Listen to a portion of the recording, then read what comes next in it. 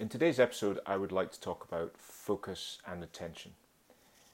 I think it was Tony Robbins that first said, where focus goes, energy flows. And whether it was him or whether it wasn't doesn't really matter.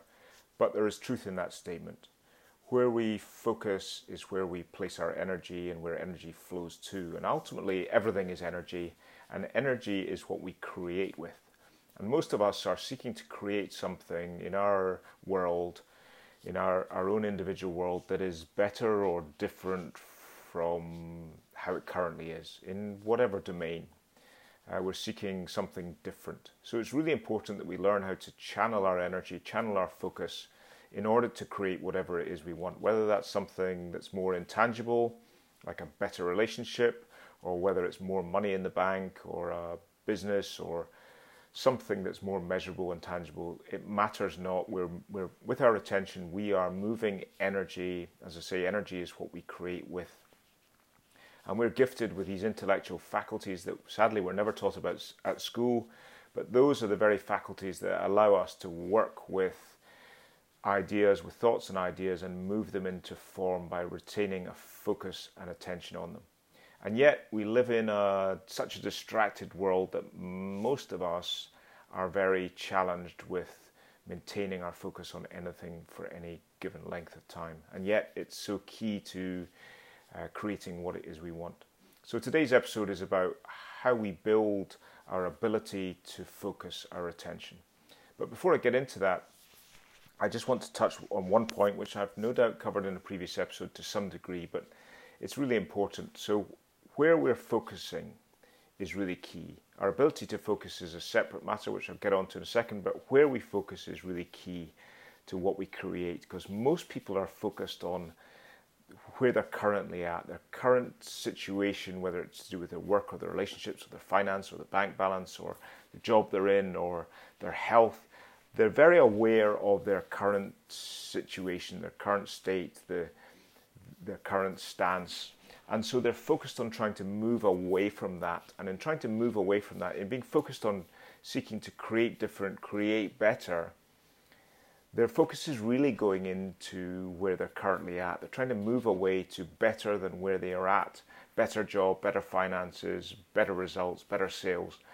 But the awareness and the energy and the focus is really on where they're currently at not being good enough.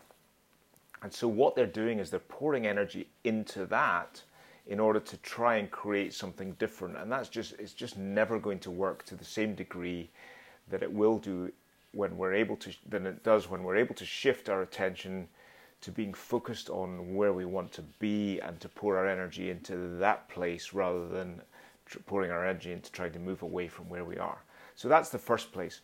Where we place our focus and attention is where energy flows. So we've got to learn how to shift our consciousness from where we're currently at to where we want to be. And that requires us to have a really clear vision, use our mental faculty of imagination to conjure that picture of the future, which we're energized and engaged by, and then to set goals that are in harmony with that vision, goals which unlock that vision in our lives. But we've got to learn to shift our consciousness to that place and then learn how to focus and channel our energy from there, not from where we're at.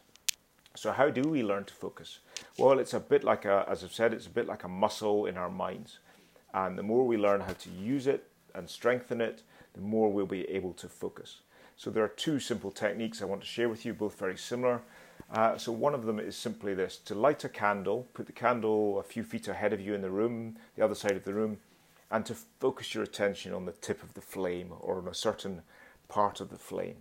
And you'll notice when you first start doing this exercise that you'll become distracted, something will grab your attention, a thought will come into your mind.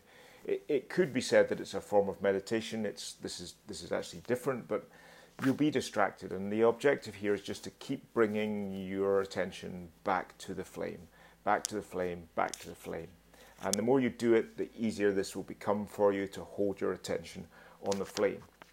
The other thing you can do, which is perhaps more practical, particularly in a work environment or when you're at your desk at home, wherever you are, is just to make a small pen mark or a small dot on the wall a few feet away from where you normally sit, where your desk is. And then to spend periods throughout the day, to spend 2 or 3 minutes honing in on that dot, focusing on the dot. And a bit like the exercise with the flame, you'll get distracted, your attention will come away, and it's really important to notice the degree to which that happens, but just keep coming back to the dot. Because when we're able to focus our attention on the dot or the flame, it supports us to focus our attention more readily on what it is that we need to create or do or in our lives in order to create the outcome that we want. So that was in essence what I wanted to share with you today. A couple of simple exercises just to build that intellectual muscle of will, our ability to hold the picture of what it is we want, hold that vision on the screen of our mind, and to channel our focus and attention from there, channel our energy from there, not from where we are today. Okay, hope that helps. I'll see you on the next episode.